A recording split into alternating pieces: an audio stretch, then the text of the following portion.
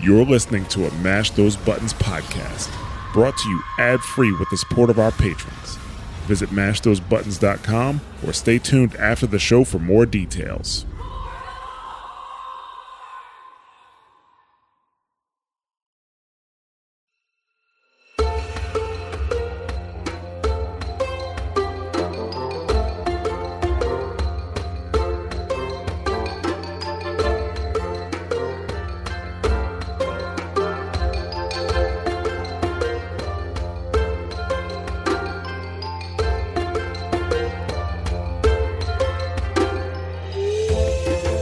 Hello and welcome to the Tauren and the Goblin, the Mash Those Buttons podcast about Warcraft story and lore. My name is Nick Zelenkevich and I'm Gragthar, Tauren Hunter on Skywall US. And I'm Katie, Clanker Goblin Resto Shaman on Earthen Ring US. And today is September 22nd, 2021. And this is episode number 133. I can't even keep track anymore. Yeah, actually, I think that sounds right. I think that sounds right too. Yes. I think so. Yes. And who's ever listened to the last episode and goes into this would be like, "You lied to me." What was it? It's episode. No. Sir Mardo. No, and we're finally we're done talking about other sci-fi fantasy properties for a little bit. No Star Wars, no Marvel. Yep. At least I don't think we'll be bringing that up tonight. No, we're pretty diverse in our scope of comparing, so it might just like wiggle its way in there, but that's not the theme for tonight. I've got to admit, I have a lot of Mass Effect on the brain. I'm way into Mass Effect 2 right now, so I might randomly start bringing up Shepard and the Reapers and whatnot. So, Shepard? Yeah, exactly. If that happens, so be it. I should get going. I should go. Anyway, so yes. Good old Mass Effect. Oh, yes. But no, tonight we're finally going to talk about Grimoire of the Shadowlands. Yes. Long awaited. Yes, I've been waiting to talk about this for quite some time since it was announced. I was very hyped up for this to come out. And yeah, it's a book that was released. Yeah. Well, okay. So I guess I want to put in perspective. So like, I think this book is good for people that don't follow the lore super closely, mostly because it does a good job summarizing things, but it also has like little nuggets of new information for those of us that have been following everything. So like it's a good like almost like a summary of interacting with everything that we have in the Shadowlands up until 9.1, I think. It's kind of like, oh, here's the breakdown of all of the things that like I don't know. Like it seems oversimplified to some of us, at least in my opinion, that have like really dug into the lore. Like it's not Chronicle level of lore, but it's like it's still good for someone that's like, hey, like my brother, it's like, I auto skipped all of my quests. What the F is going on? And I'm like, okay, well, here. And he's like, I don't know who the brokers are. I'm like, okay, that's its own whole can of worms, but it was a book. It wasn't bad. I think it was not what a lot of us lore enthusiasts were expecting. And that's why some of us were like, I don't know. Do you remember when Shadowlands launched? I talked about how I compared how the hub cities, and in particular Oribos, since that's our current hub city, to like a college dorm. Yep. Like you go in there and you're there for like a year and you get to know, and then you move on to the next place. This felt like I had to go to the college bookstore and buy like my intro to Shadowlands textbook. And this is what like the syllabus is going to be based out of for the next, 3 months of the semester. That's pretty accurate. Like, yeah, it's like intro 101 to the Shadowlands, but like, it'd be like if you took a biology course and they're like intro to biology, but then there's still things in there that you're like, oh, I didn't know this thing like about dogs or like or I didn't know that spiders have like book-like lungs. Like, so it has like little bits of information that are interesting, like the Bwansamdi piece, and you're like, oh, like they're just kind of like sprinkled in there to keep you sort of interested. And then at the end, it's interesting because they're like, here's a tease, but then now the book's over and you're like, okay, well, I don't want to say I felt like duped, but like I was hoping it would be a little more like Chronicle. Although I enjoyed the way it was told. Like, I like that it was told through a broker, because I think that's a really interesting narrative. But yeah, like when we were like going through the covenants, I was like, this feels like, you know, like an inch deep and like a mile wide. Like, so they cover a lot of stuff, but it's not super deep. Yeah. Right. No, well, it's not even that. Part of the problem too is it's like, okay, you're taking Intro to the Shadowlands, except you took advanced high school Shadowlands in your senior year of high school. So you've kind of seen a lot of this material before. Maybe it's a little bit different. Of course, the professors got their own spin because, yeah, they graduated from Broker University. So they, you know, they're bringing their bias as they try to educate you. And it's, you know, it's informative and all, but a lot of it felt like, if you've been playing Shadowlands, a lot of it felt redundant. And so especially when you're like, let's get to the good stuff. Let's get to the good stuff. Like, tell me who the first ones are. Tell me what all this means. And you get to that last 10 pages when they finally like kind of touch that. They tease it. And it's just like, And the other problem too is that we had the in-game messages from Al Farim in Tazavesh, and he's referenced in here, but I made the complete mistake. I thought he was going to be like, this book was going to, they're going to take his notes and they're going to expand on that. And no, he talked about the other broker. This is the other broker that he was talking about.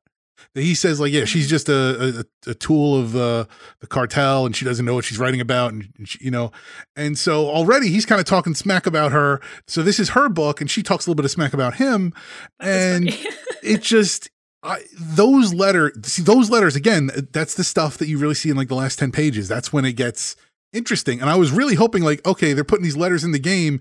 That's what the bulk of this is going to be, and it was not.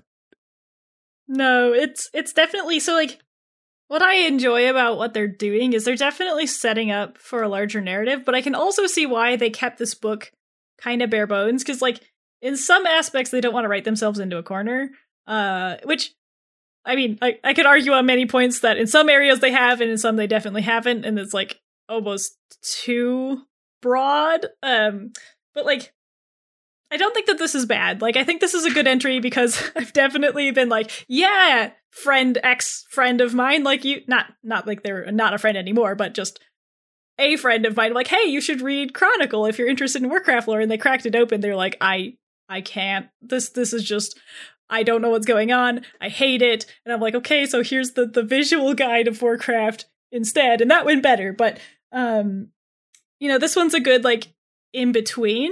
And I think what's really cool about this and the way that it's been kind of delivered is that like 5 expansions from now, when I'm like, I don't remember what happened. I mean, I do remember what happened in Shadowlands, but I'm like, I need reference material for X part of the Covenant that I don't remember, and I don't have time to go play through the whole thing. This is nice because you're like, yes, here's kind of like the TLDR on the things, and then it'll jog your memory for things that you might have experienced. So I don't think it was a bad entry. And again, like, I am all for getting more people in the lore and making it like easier for people to consume. Because there is some argument to be said for like people don't want to go outside the game to learn the narrative, and I'm like, okay, I do understand, but like, I don't know. It also, like, having narrative outside the game gives them a lot more it gives them a lot more space to develop things and really go into depth where you might not be able to do that in the game. So it's kind of a double-edged sword, honestly. But I think you bring up, though, a point with respect to the broader Warcraft narrative strategy. And that's when you have the books like these, the extracurricular materials, it's usually not the casual, like, hey, I really haven't paid attention to the quest text. You know, how can I get caught up quickly? Those are usually the people who are not, they're not buying, at least not buying it day one. They might, somebody might recommend them. Oh, by the way, this book's good. You should go check that out later on. But the people that are buying it day one, the people that are pre-ordering it, the people that are waiting on this from the day it's announced, staring at the calendar, like with a little bit of drool coming out of the corner of their mouth, like waiting, like, where is this book? The people that are getting the emails from Amazon, like, I'm sorry, your book is delayed for no apparent reason, but I guess it had to do with some supply chain logistic issues. And then, like a month later it comes. We're crying in the corner until then. Yeah. Like, we're the people that, we don't need, Shadowlands 101. We want like Shadowlands like 404, like, L4 would be like a not found joke, but no, like Shadowlands, like 401, like like deep advanced, like studies of liches and rituals from Maldraxxus, right? like we want the deep cuts. Yep. And so yeah, from my perspective, like I think there was a problem with the marketing, that it wasn't effectively advertised as like a nice, and maybe it was, because I think it did say like it covers everything in the Shadowlands, but I guess I just didn't expect it to cover so much of what we knew. Right, like if you just played the main storyline, you basically know most of this stuff. Like, actually, that's basically what it covers. It is the main storyline, not the actual narrative itself, but like everything for each covenant that's explored in the narratives. And they go a little deeper, like, but not a lot. Like, I guess like in the actual covenants themselves, I feel like you get more lore just being in the covenant and like talking to the NPCs in game than you actually get in this book, which was almost disappointing, because like I would have loved a chronicle version of this where it's like, here are all the deep dives that you've seen already, and like, yeah, you're just talking like phylacteries and liches and like rune carving. Like, they go into a lot of these things sort of, but I feel like there's a lot more depth, like the histories of these things, and like this was a good, yeah, it was kind of like a summary of everything. It's like reading a summary in a scientific paper. You're like, okay, but like, where's the good stuff? Like, I know these things and they're good, but and that's the thing. Like, again, like to compare it to Chronicle, like there was stuff in Chronicle. Chronicle answered questions we didn't even know we had. Right. Like, because it brought up more questions. Right. And exactly. But like thinking, like we found out that the Titans were dead. We didn't know that the Titans were dead, and now we're like, oh, now we have more questions about the Titans being dead, but at least that explains, where have the Titans been? Oh, they've been dead. Okay, makes sense.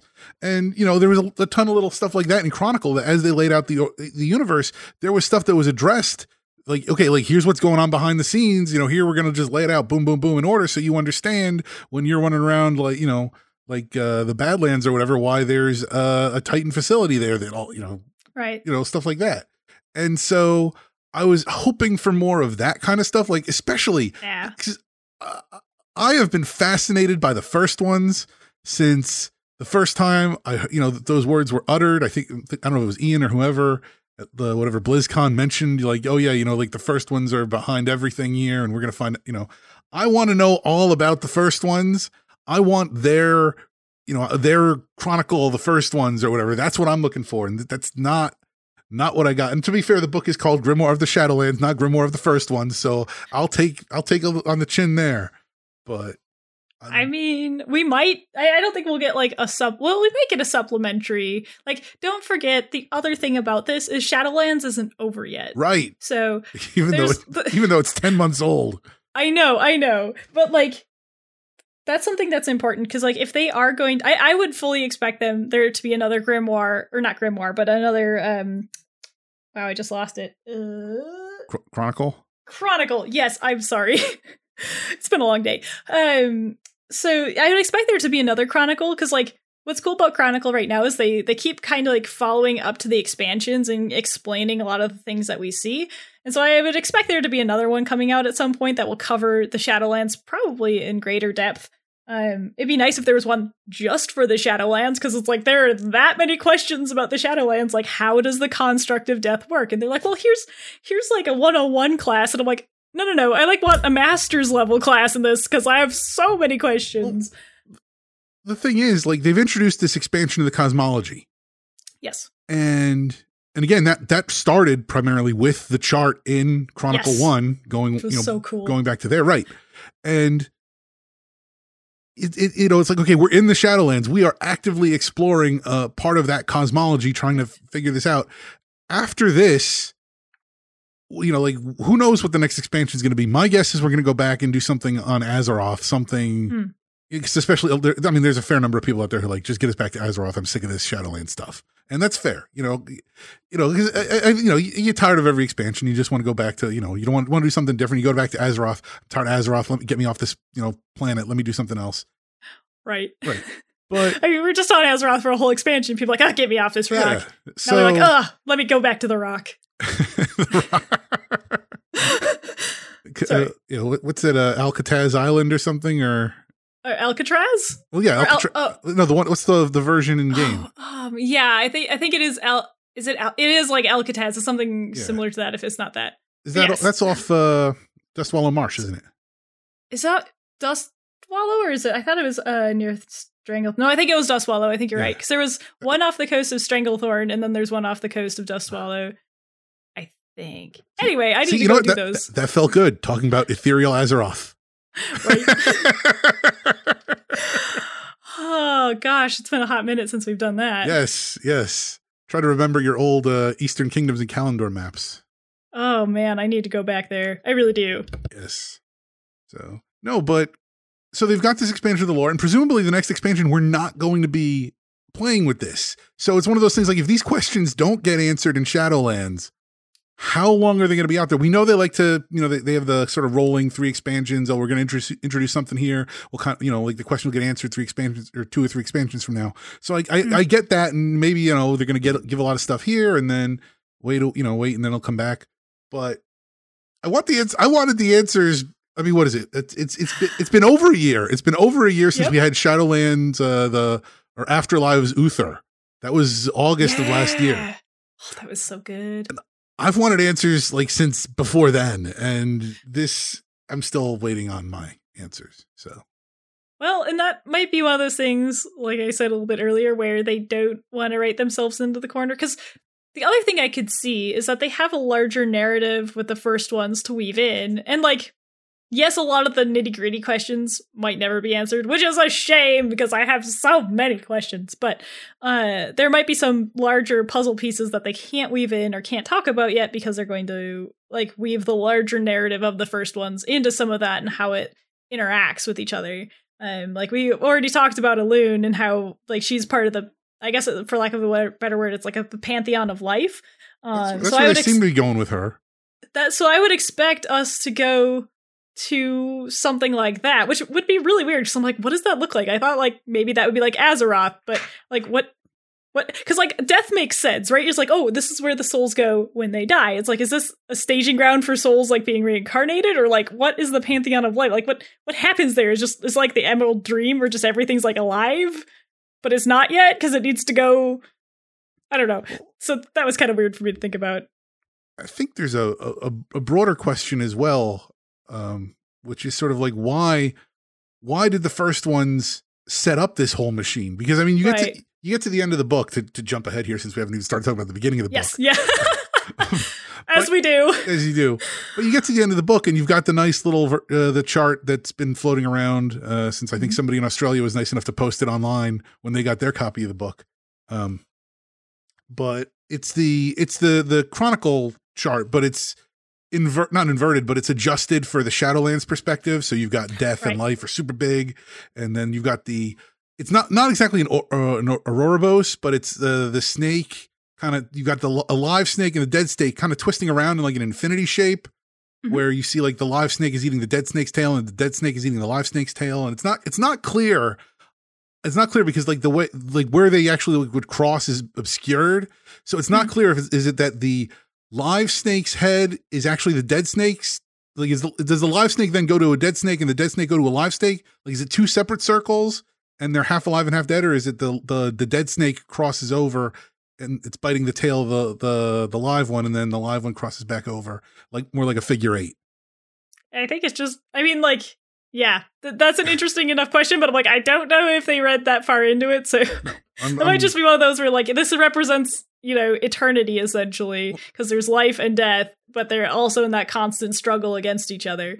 So we'll see. The other question I have about that is, does that at all relate to Gundrak, where they had the giant snake that was running under the dungeon that never got explained? I was so bummed that they never did that. I think isn't that snake supposed to be a Loa? Yes, maybe? I think so. Yeah, I think so. I'm trying to remember. There is a snake Loa, but I don't think it's the one that I'm thinking of. No, I think there's another one. I mean, that's like saying, yes, there's a tiger Loa. I'm okay. Or there's a Loa of Death. I'm like, okay, well, there's the Loa of Death. And then, yeah, that's what I'm saying. There's a lot of different, like, wild gods are like, oh, look, it's a really powerful X. And then there's like 20 of them. And you're like, okay, it's like this guy in this lore. And then there's a different one over here. And this, I don't know. Yeah. So it could be, but yeah, no, it's that one's always bothered me because, like, okay, so for those of you that don't know, Gundrak is a dungeon up in Northrend, and you go through a troll temple. And if you look down while you're running through parts of the dungeon, you see this massive snake body, and it's massive, like it takes up an entire corridor that's beneath you. But they never did anything with it, and I believe, if I remember correctly, it was going to be like either a raid or a boss that they just never incorporated. Because there was a lot of things of Northrend they had to cut out. Like they cut out Azul Narub, I think, if I remember correctly. They scaled it back massively. I was so sad, which is, for longtime listeners, you know how much I was bummed about that. But again, like, so there's a lot of content we see that they had intentions for, but then they had to cut out. So that would be really cool if, like, it turns out the snake's name is like Orbos or something, and it's like this divine creature that like is a gateway to something. You just walk in its mouth. I kind of doubt that would happen, but it'd be neat. Actually, now that you mention it, it's interesting because the Gundrak trolls Amani? No, that's a Zul'Drak. Zul'Farak is yeah, that's the south. Yeah. No, it's Zul'Drak, right? The Drakari tribe. Drakar. Yes, thank you. I was like, I had it. Well, kind of. My 5-year-old got a book. It's called Jabari Tries. It's about this kid, and he's trying to do stuff. And I keep hearing in my head from the Hordon fight, the announcer just like Jabari Tribe, even though that's not what it's called. Oh my gosh. Yes, that would be the only thing I hear. But yeah, no, it's like, it's interesting to think about that snake because that temple does have a lot of death in it, right? There's like the necrotic magics of those people, and they basically sold themselves to the Lich King, if I remember correctly. And I think they were sacrificing their Loas. It's been a hot minute since I've been up there and done the quests, but that's what I remember, I think. But anyway, that was just a whole like, that's an interesting coincidence. I'll probably not align in any way, shape, or form, and I'll just sit here and be sad. That's pretty much where we come down on a lot of this stuff. We're just gonna have to sit and be sad for a little bit. Sad. Perhaps. This is now the Sad Tauren and the Sad Goblin podcast. Just let me just rip out pages of Grimoire and just dab my tears. I'm just kidding. It was good. It was good. I would feel bad if I was like, this book sucked, and someone that wrote it was like, I listened to this podcast. Like, I would feel bad. So when you read the book and you were angry, how far did you throw it? Well, my dog didn't eat it, so that's a plus. Did you break any windows or furniture? No, but to be fair, all of my windows and or furniture is pretty inconsequential for my rage. Oh. But yes. For the record, I did not throw the book. I did not throw the book either. Although I will say I did take it on an unfortunate camping trip in which the title cover got wet, so now it crinkles every time I pick it up. It's like, so I'm like, yes, let me just do stuff with Grimoire. It's like, sorry, it's just it's crinkly. It's weathered, so it feels like an ancient tome. That's a good way to look at it.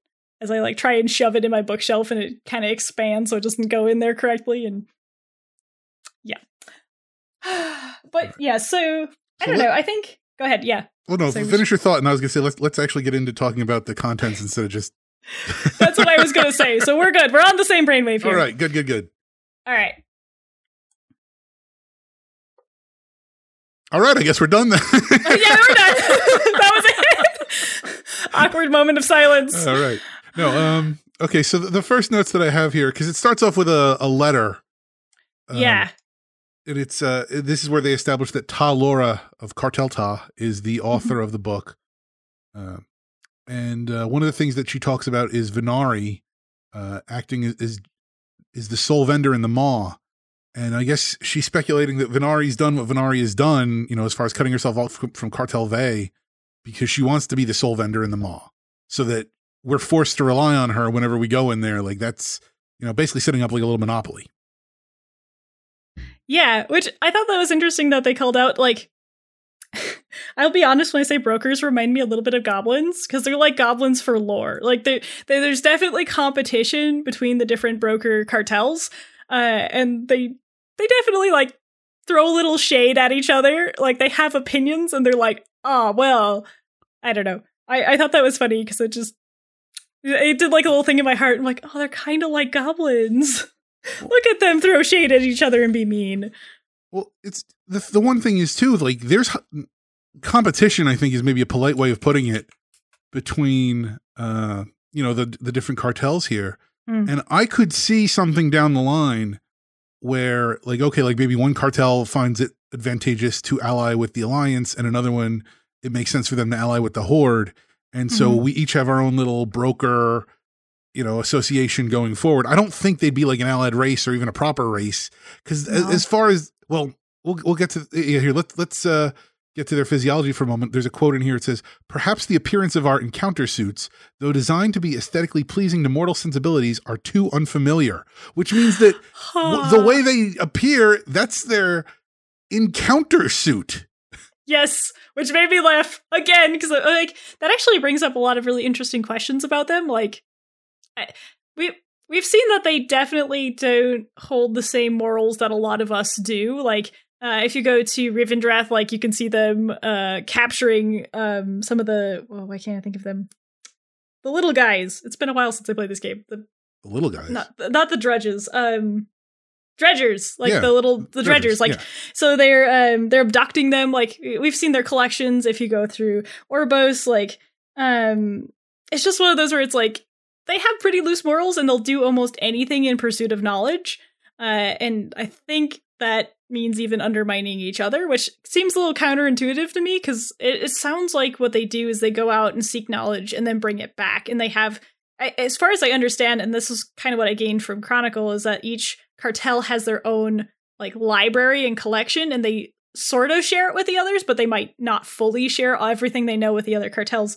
I wouldn't be surprised if that's, like, their currency is knowledge. But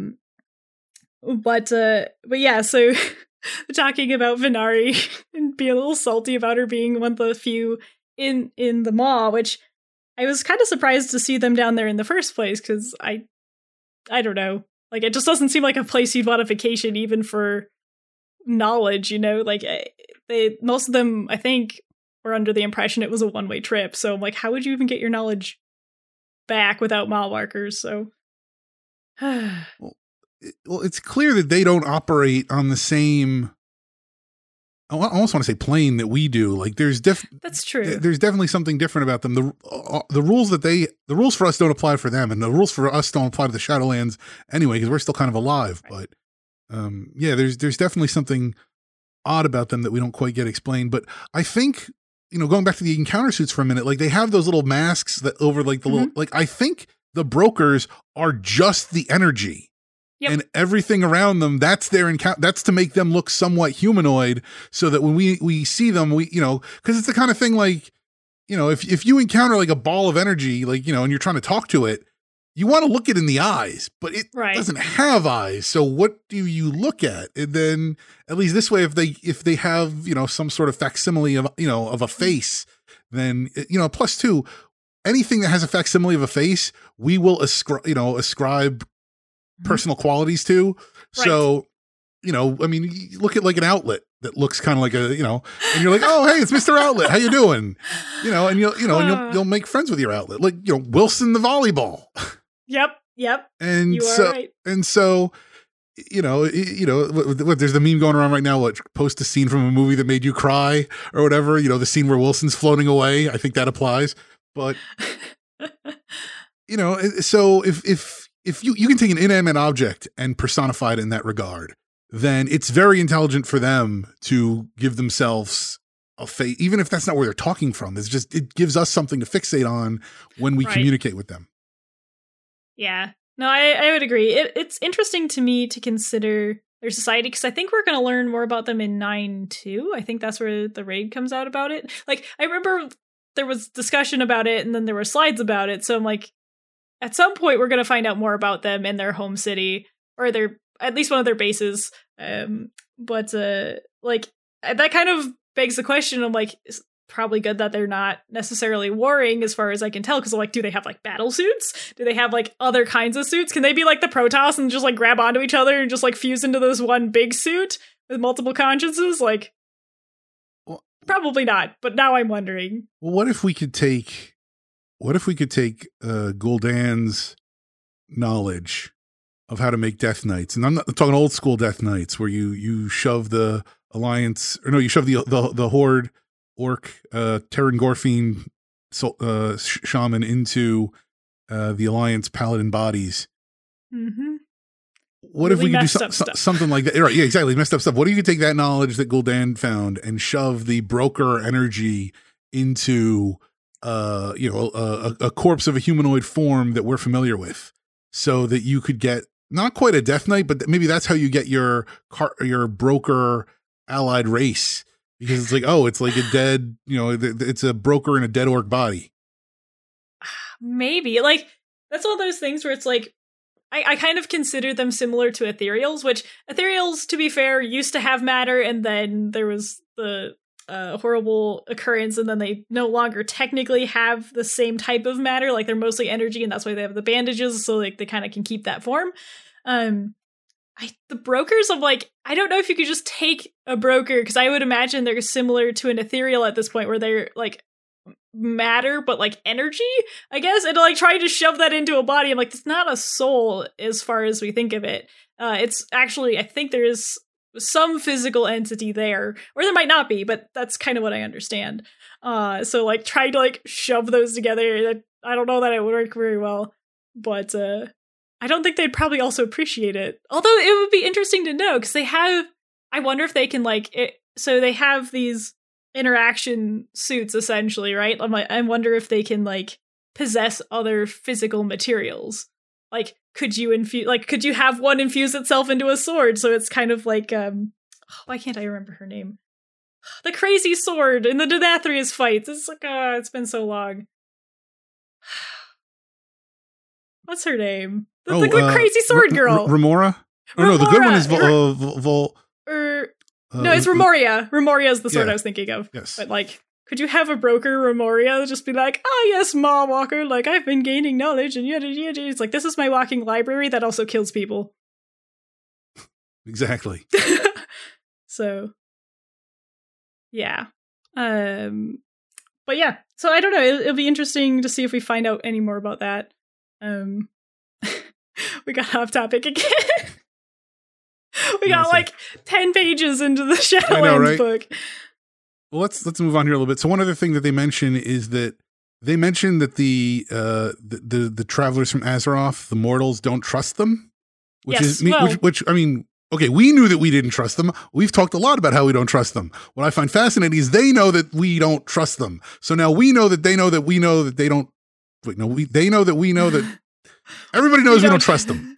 Nobody trusts anybody. Yes. But so I have to wonder if like some of the Horde are like, these guys are like goblins and we like them even less now because they're like, at least some of the goblins are allied with us. So they're like supposed to play nice. These guys have their own agenda, which they actually very briefly mention at the end in the notes. They're like, oh yes, we hope like, because I found it interesting that they're like, yes, we want to derail the jailer's agenda, but we also, while the Maw Walkers are, straightening things out, we want it to align with our own personal agenda, and we're going to try and manipulate it so it does that. And I was like, this is why you don't have friends. This is why we can't have nice things. Also, friends don't bring you money. Friends might bring you information, but that's what the cartel is for. I don't need friends. I have a cartel. I was like, well, I don't know. If you're a goblin, you can always be hopeful. Hoping $5 will get you a cup of coffee. Or a rocket.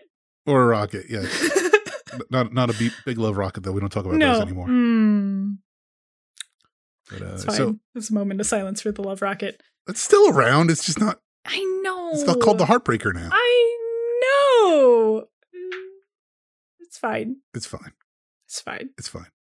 They renamed it. For those of you that aren't up on the WoW lore, they've recently gone through and made a lot of changes to old content, which is some of them, like, I agree with, and some of them are like, we're going to rename the twin consorts. And I'm like, okay, but that's not really a problem, because that's not definition of consort. And it's just, yeah. So they're swinging very far in one direction, which is okay for some of the content, and some of the rest of it is like, that's not really the problem. Are you saying Blizzard had an idea and went too far with it in one direction, and then at some point they're going to have to go back the other way? Because Blizzard never does that.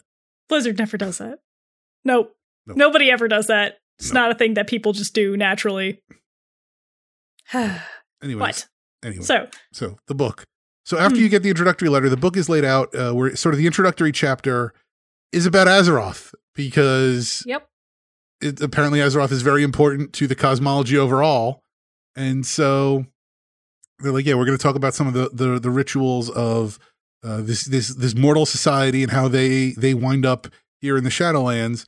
And then it goes through, it starts by talking about Azeroth and sort of the rituals of dying. Then it goes into the act of dying, what happens to the soul then. Then it talks about getting to Oribos. Then there's a chapter each for the zones. Then you get to the Maw, where it talks about what's going on in the Maw, and then finally the last chapter, which as we said, that's the first ones and all the real big speculation stuff there. So let's start going through the things here. So let's get into the chapter 1, Azeroth. One of the first things that they're talking about there, because they talk about a night elf ritual for when they pass, and as part of that they wind up talking about a loon, and then there's a quote. I cannot entirely rule out the interference of the loon, their revered deity, in this matter. As we well know, beings of her origin cannot, under any circumstances, be trusted. Yep. Although, like, okay, this is like, when they say things like that, this is interesting, because then we have to take in the author of the source, right? And I'm like, okay, like, first of all, what have the brokers potentially done to piss off, like, the Covenant of the Light, right? Like, I don't know. But the other thing that's interesting is, through that lens, we've seen when the light can be too extreme, like when it was trying to basically rewrite Illidan, right? And make him become light forged. And that was back in Legion. Wow, that took me a hot minute. So like we've seen, and like we can talk about gosh, I need to refresh on all the lore. The Draenei lady, who starts murdering all of the orcs in Draenor. It's the level 90 boost that I keep forgetting about. Anyway. Yrel. Yrel, thank you. Ugh, man, it's been a hot minute.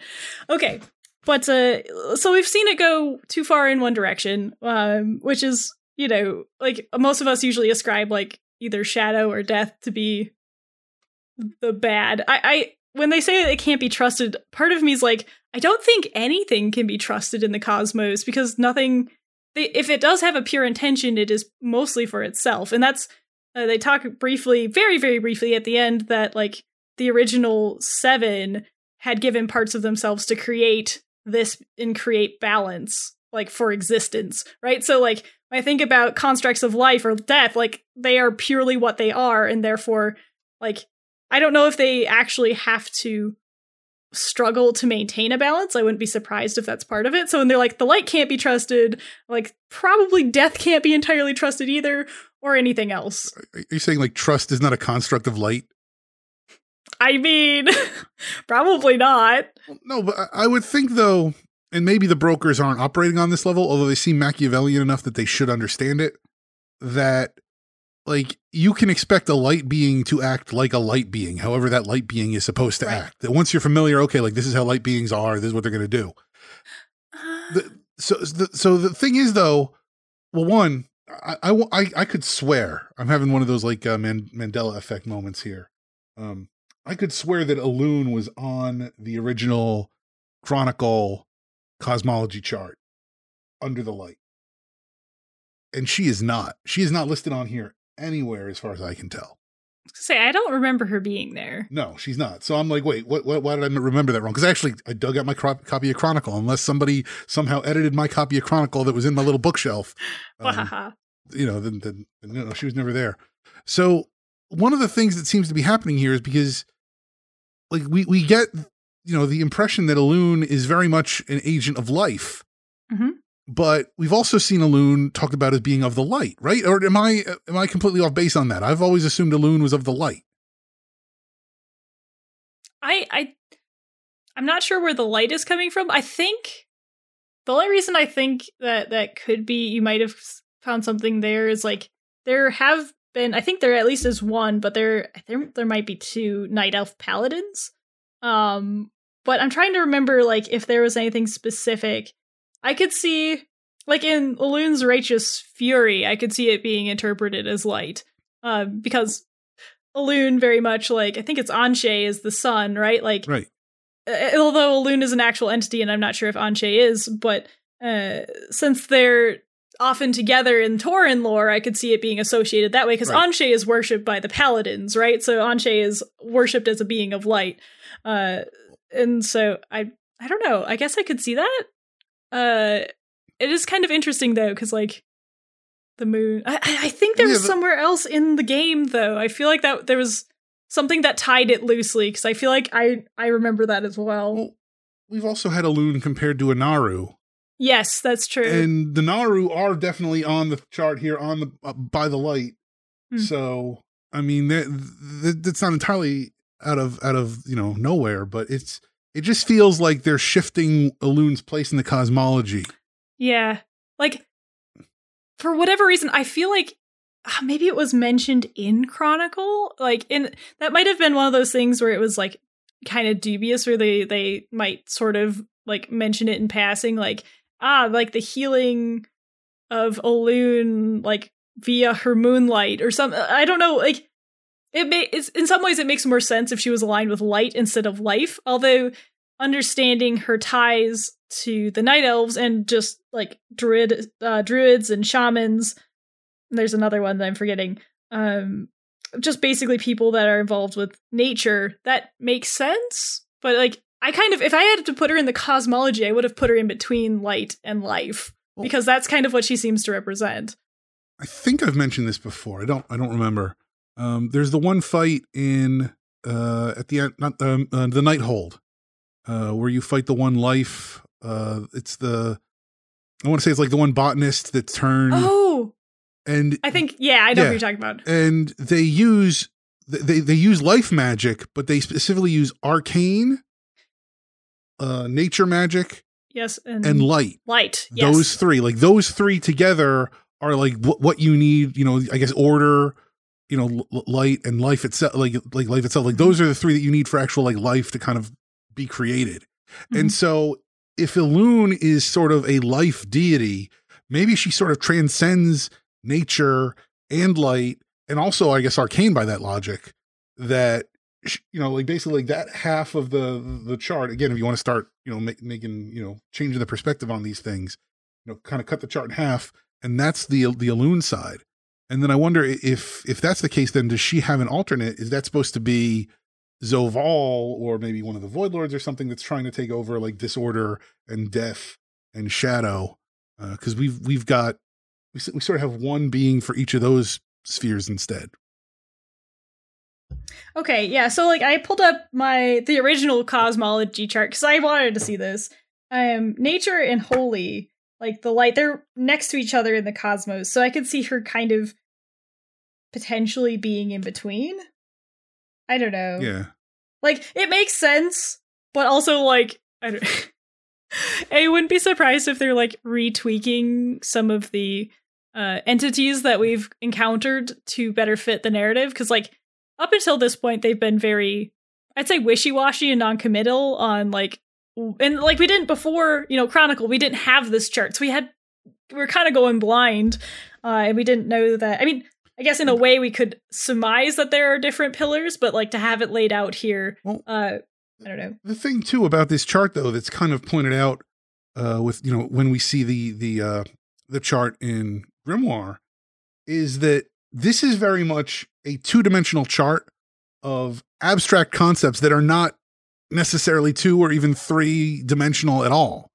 Right. Like I've often considered this more to be like try to like draw all the sides of a Rubik's Cube on a piece of paper. Yes. It's, it's going to look funky.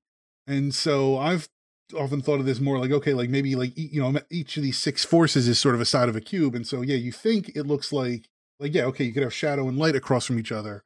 And, you think like, okay, well, light's not touching death because it's, down at the bottom of the chart there. But no, actually, if you think about like a cube, like that light's going to be touching the other 4 sides. It's, it's one of those things where they've given us this. And I just wonder if we're too married to, I think some of us are too married to this because when they saw the Grimoire version, they kind of lost their minds a little bit. And I think what Taliesin and Evitel did a nice little thing where they had like a little 3D model that they kind of flipped around to show how like both charts could be accurate depending on your perspective. I think that's what's important to remember is like the charts that we have they're all narrations, I guess. Like, yeah, they're not they're not a specific idea. Like they don't exist insofar as the like physically, I guess, if that makes sense. Right. So I would expect these to actually change over time, and I would fully expect like narratively these to shift around because it would actually be neat for them to do that, like have our understanding change over the course of the story about how some of these are laid out and some of the truths. It also gives them a lot of wiggle room for the narrative, which is, I think, really important because there's a lot of lore, like overall tied into all of these. So it'll be interesting to see if we get more perspectives and if the charts change more for other perspectives. Like if we happen to go somewhere where like disorder, like a Legion planet or something, and someone's like drawn their own cosmology chart, like how does that change what it would look like? So I don't know. Sorry, I love the cosmology chart. It's great. Trying to see. Actually, there's something. This is really random. I'm sure it's been pointed out somewhere. I just noticed that they're like on the borders of the cosmology chart. There's like little shells, and I don't know what that's for. Like, there's I guess to try and explain it, there are like little legends around it, but each one has a shell in it, and 2 of them have the same type of shell, and 2 of them have different shells. But all of the little like icons look different, and I just noticed that, and I don't know if that's just like some fun filigree that someone did, or if it means something, because I feel like with Chronicle, everything means something. It means that we are but a grain of sand on the beach. And the shell is the greater cosmos. There's just, millions of other cosmoses just next to us waiting to be washed out with the tide. Well, it's interesting, because each one of these shells, like this one looks, the one in the bottom left, I would say, looks like it has like Arcanum, like scrolls and stuff wrapped around it, where the one in the top left has vines wrapped around it. So like that of kind of life, because it's near the life corner. Well, and disorder. And there's also there's one at each corner, but then there's also one on the half point of the page vertically. So there's actually 6 of them around the page. I didn't see that one.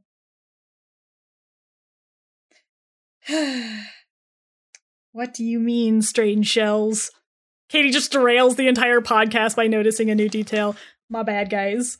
Well, by that logic, if Elune is situated between life and light, that would be the shell in the upper left corner.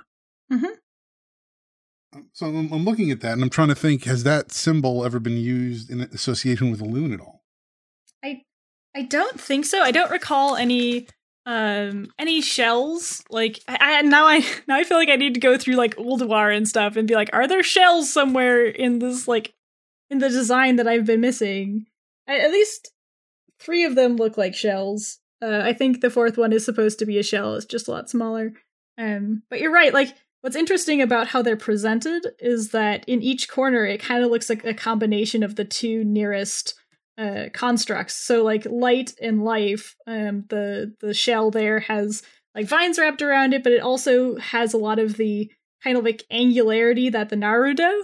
So I can see that being like kind of the in-between there. The one that's between Death and Shadow has like chains all over it, which very much reminds me of the Maw. And it's also angular, but in a very different style. It kind of looks a lot like something you'd find in the Maw. But it also reminds me a little bit of like the Shadow as well. So Again, sorry, I just derailed everything for a couple pictures of shells, but I was like, I didn't notice those before. So cosmology charts are fun because you always find something new. Yes. Something new to like pull your hair out over, and some person's just like, I feel like I should put something in the corner here. And then they're like, oh, well, I can't do it all the same because that's boring. And it probably means nothing. I'm probably just, Yes. No, that in the corner. That's always the great risk of any podcast or speculation based, content creator is that, you're going to be chasing metaphorical windmills. But let's move on here though. Okay, so they talk about the Goblin ritual for passing, which we learned about in the fairy tales and folklore. Yes. Which is amazing, and I love it. So remind me again, because one of the things that they do is they actually interview. They talk to the people that passed, and they're like, okay, so you passed. How did your funeral go? What are you doing here? And so in this case, they actually talk to Trade Prince Donai. Yes, and I love him. So I may have done a high-pitched, excitable screech when I read that they were talking to him, because for those of you that either didn't play or don't remember, he is at the Pleasure Palace, and he's one of the few goblins you can go interact with, and he's sitting kind of out like in this deck, and he's just sitting on a pile of gold, and you go up to him and you're like, hey, I think it's Donis, but he's like, oh, hey, like, what are you doing? Or like, who are you? And he's like, yeah, I don't have enough time to talk to you. I'm way too important. Like, look at all my money. And so like one of the few things, I think this was actually in the Jaster Galliwick's short story, is they talk about how Donis likes perfume. So like, long story short, he's not anyone of immense consequence, but as a Goblin fan, I'm like, I knew immediately who he was, because he is 1, very snarky, 2, he's one of the few goblins at the Pleasure Palace you can actually hang out with, and 3, they talk about him being dead after the Pleasure Palace gets sacked. So they're kind of like, oh yeah, that guy, yeah, he died. He had this like super luxurious funeral, but it's like the jury's kind of out whether he was actually a trade prince or not. Like, they said he was, but he was never affiliated with any cartels in game for us to be like, yes, he's part of X cartel, and I'm sorry I'm derailing the podcast over my goblin theories, but we know of, I think, 3 major goblin cartels. I think maybe 4 if I can recall. There's one that I'm not thinking of, but that brings up the possibility of a lot more cartels that are smaller that we don't know about. And so for me, I was like, I don't know which one Donis is aligned to, because we know all the leaders of the current cartels that we have. So I was like, okay, if he's a trade prince, he's got to be the leader of one of the cartels. I'm like, maybe can you make your own cartels? I'm like, Katie's doing this whole like lore deep dive on like Goblin Society stuff from this one NPC that is completely inconsequential, but I love him anyways because he's snarky and tells you to go mind your own gosh darn business. He's like, I don't have time to talk to you. I just talk to the hand. Like, it's very pushy. But yes, as I said, when he dies, which I don't believe you actually get to see him, like you just hear secondhand through some other goblins. They're like, wow, what a stinking jerk. Like, F that guy. He's like, yeah, he had just this pile of gold, and he had his funeral like written out to a T. Like, he had like the band he wanted to play, like the coffin he wanted, like he had everything. And so after seeing that, right, like in knowing the folktales book, I was like, like a lot of these notes are starting to connect. But yes, that's who Donis is. Katie knows way too much about him. The end. That was the TLDR. I figured, no, once again, because we mentioned this too when we did Fairy Tales and Folklore, I was super excited. I was like, oh, there's a little thing on goblins. And then like a few pages later, oh, there's a thing on Tauren. Like they're doing this so that we'll like the book. So I mean, yeah. No, yeah. I was just really excited. Because like, I didn't think Donis was someone we'd ever like hear from again. But like, it was interesting that, okay, I'm sorry, I'll make it very brief. But it was interesting that he was a named character, which we think he was named after one of the devs specifically, which would make a lot of sense. But he actually had dialogue. It's not like he was just a character sitting out in nowhere. He was a character sitting on a pile of gold that would interact with you very briefly and was snarky and kind of a jerk. And I love him for that because I love goblins. So, yeah, I don't know. He probably, like, I think there was probably like a story and then like the devs are just having fun with it. And so they just kind of like ran with it. And they're like, okay, he's not going to show up. He's not important. But here's like here we're actually like putting a little bit of thought into this guy instead of just making him a nod. So that's Donis. Yes. So do you have anything else to say about the Goblin section? How much time do you have? No, I think we'll pass for now. I can do I'd actually like to do a whole podcast on Goblin Society and the things that I know, or the things that I have theorized and all that, but we won't do that now. This is broader Shadowlands. Do not get Katie started on goblins because we know what happens, as we just saw. So no. Yes. We're good for now. All right. So then next they do a Tauren funeral.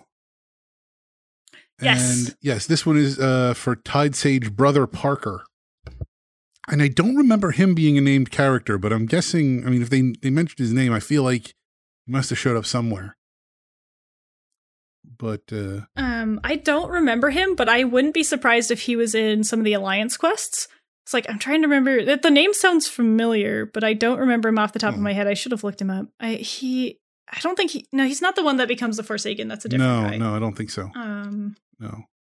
I wouldn't be surprised if he's like, what's cool about these is he might even be like an NPC in a quest that you need to kill, right? Yeah. So I wouldn't even be surprised if it was something like that, which I'd actually love it if they did that, because then I'd be like, haha, look, look at your consequences. Look what you've wrought. And I'd be like, oh, now I feel bad. Ran into a dude I murdered. There's a lot of there's a lot of dudes we've murdered over the years. Yeah. I was waiting. Okay. It's a really minor aside. I was waiting for someone to run up to me in the Shadowlands, just like a random NPC, and like, you, very explicit, like, you killed me. And I'd be like, sorry, who are you? And they were like, do you not remember? Like in this, what, like they like list out this one thing. You're like, nah, man, I don't know who you are. I'm like a murder hobo. I kill everybody all the time. So like, you're gonna have to be a little more specific. You know, we don't have player housing, so calling us a murder hobo is very accurate. No, I didn't even consider that, but you're not wrong. No, but the Culturons, they have like a little funeral, I guess a dirge. And I thought it was funny. One of the lines in there was, "Wonder not for whom the lighthouse shines, it shines for thee." So I glossed over this earlier. I felt pressed for time. But joke's on us. Time is not a construct of podcasting. We make our own time.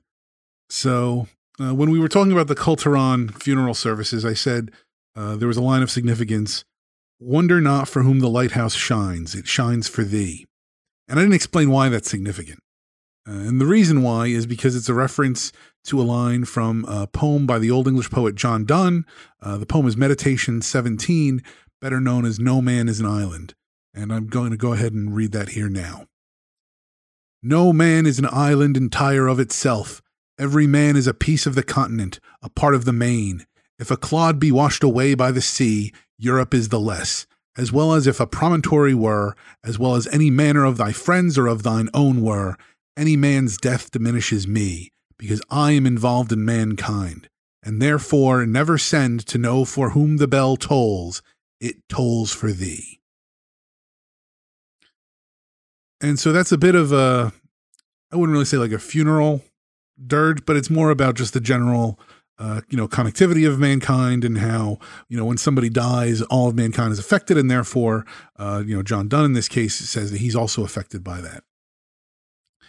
And, it's a common sentiment, but it's interesting here because in general, the Culturons, their culture, especially their naval culture, is very much, based in Old England, that sort of style.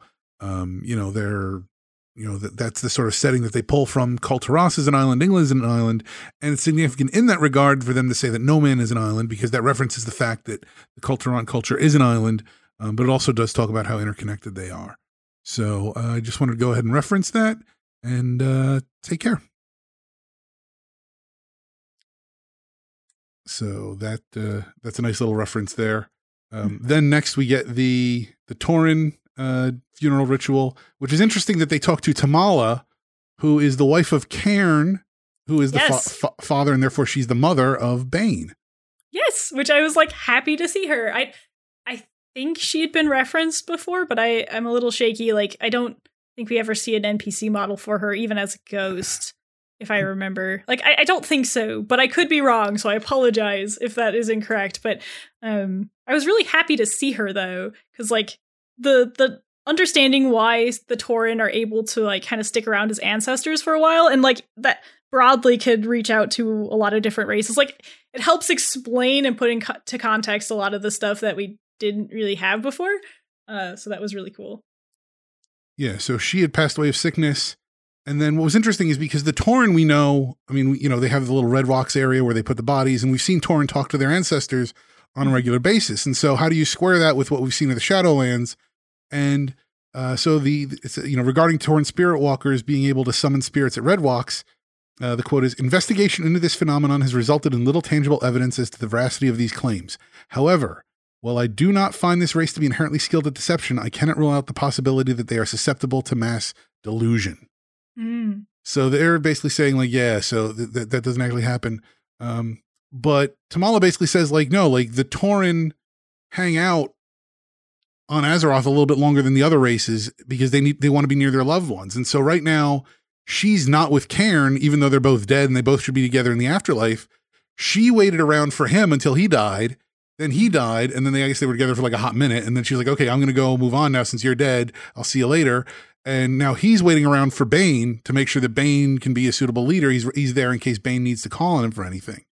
And so basically, like, the Kyrians show up, and they're like, hey, you know, Tauren, let's go. And the Tauren's like, I'll catch the next Kyrian. I'll see you in a little bit. I'll catch the next bus. I have a pass card. Yeah. We're good. I've got the train schedule. I know when I can go. Exactly. Like, I thought that was kind of cool because in some ways, like, I don't want to extrapolate it to other races, but we've definitely seen, like, the orcs call in their ancestors and trolls as well. Like, I could see it being, it's good to know that they're, even if it's not the whole soul that sticks around, that, like, there can be an echo or a fragment. Actually, as Weston Spaz said that in the chat. So I was like, yeah, it makes sense if, like, either there can be echoes or fragments or even the whole thing can stick around. And from what we understand in Azeroth, we've seen a lot of examples where the souls aren't allowed to pass on, where they're captured here. But this is one of the, at least as far as I think about it, this is one of the first times that they confirm that souls can just stay here for as long as they want to. Like, they're not forcibly moved to the Shadowlands. Like, they can just kind of hang out if they want to, I think. At least for the Tauren. And that might be more prevalent with people that have a closer connection to nature. But I'm not sure. It's just kind of like an interesting thing to consider. Because I think of, like, Karazhan, right? And all of the ghosts there. And I'm like, I don't think all of them are actually the full sentient, like Tala is. I would guess that they're more like echoes of people that have died. And maybe it is almost like an Uther scenario where they're kind of split, where it's like a fracture that happened, you know? So, right. Sorry. No, it goes back to my theory that, like, souls are not very cohesive, that right. like they can pretty much, like, leave spiritual residue almost wherever they go. And, you know, so there's a little bit of a soul here, a little bit of a soul there. It does seem that in the case of the Tauren, like, there is a bit more of an intentional effort to leave, you know, if they don't leave the whole soul, they leave most of it. Although if Cairn was split in some fashion and it was only an echo of him waiting, I think Tamala would have known that she would have been like, oh no, I'm with Cairn here. And it seems very clear, like, no, like, the Tauren have some kind of special thing that they figured out where, like, they can hang out a little bit longer before they move on. Right. No, I definitely don't dispute that. And I feel like probably some of, like, the trolls and the orcs probably have something similar where some of their ancestors can do something similar. They didn't say that, but I would guess it might be a similar principle. And I also have to wonder, like, if when a soul departs, it feels like there is still things it needs to do. Like, if that is a strong enough tie so that they can't be forcibly moved to the Shadowlands. So it's almost like an anchor that they're keeping themselves here until there's resolution to whatever it is. Like, Tamala's like, I want to wait for Cairn, and that's, like, you know, her unfinished business. Like, we didn't depart at the same time, and I, you know, kind of want to stick around for everyone. Then Cairn dies, and Cairn's like, I need to see Bane through this time of trial, right? Like, I want to be there to mentor him or whatever it is. Like, he feels that Bane needs him badly enough that he does not want to move on, so he stays. In his entirety, I would say. Yeah, sorry, just interesting thought. Like, this is the thing that I was hoping that Grimoire would, you know, more information on. So, like, we could just kind of get, like, bits and pieces, and then we're kind of left to fill in the blank for other things. Yeah. Yeah, I think that's how it always seems to go.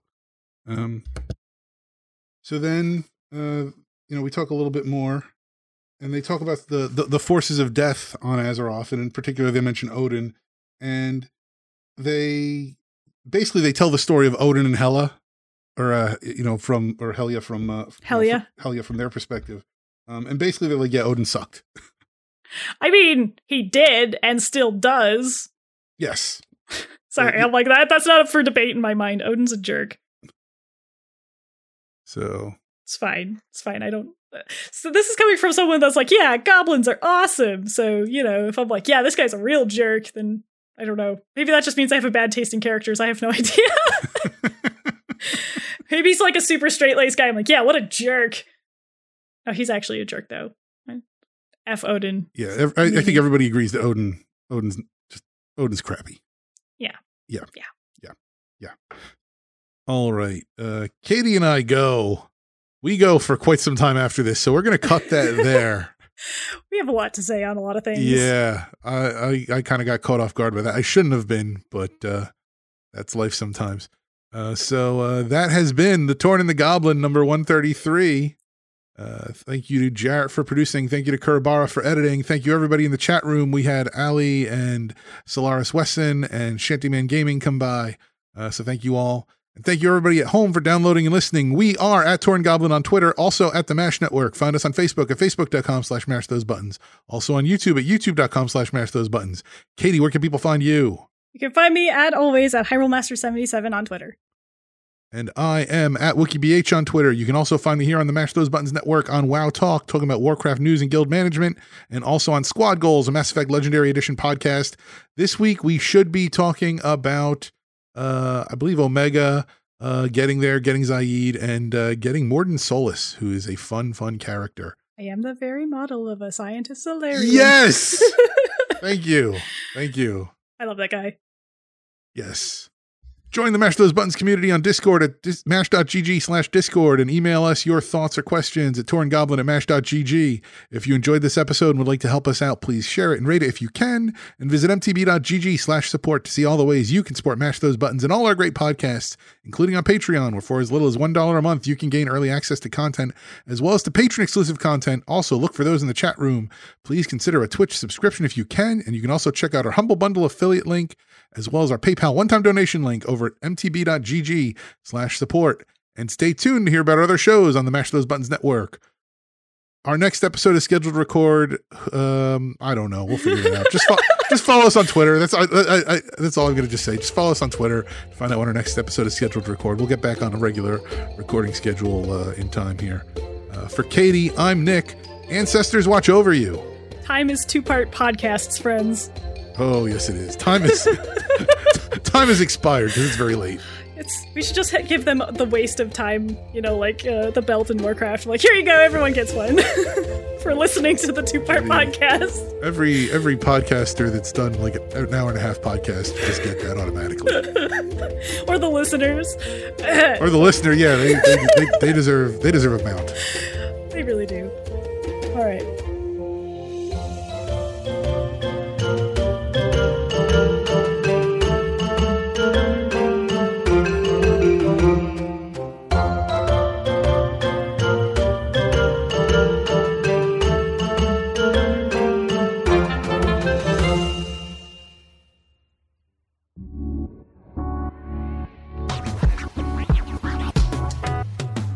Thanks for listening to a Mash Those Buttons production. If you enjoyed the show, you should check out mashthosebuttons.com and see if any of our other shows might interest you. All of our shows are available on your podcast platform of choice like Apple Podcasts, Google Podcasts, Spotify, and more. If you enjoy our content, you can help support Mash Those Buttons by becoming a patron at patreon.com/mashthosebuttons, where you can receive Patreon bonuses for as little as $1 a month. You can connect with Mash Those Buttons at twitter.com/themashnetwork, facebook.com/mashthosebuttons, or join our Discord at mash.gg/discord.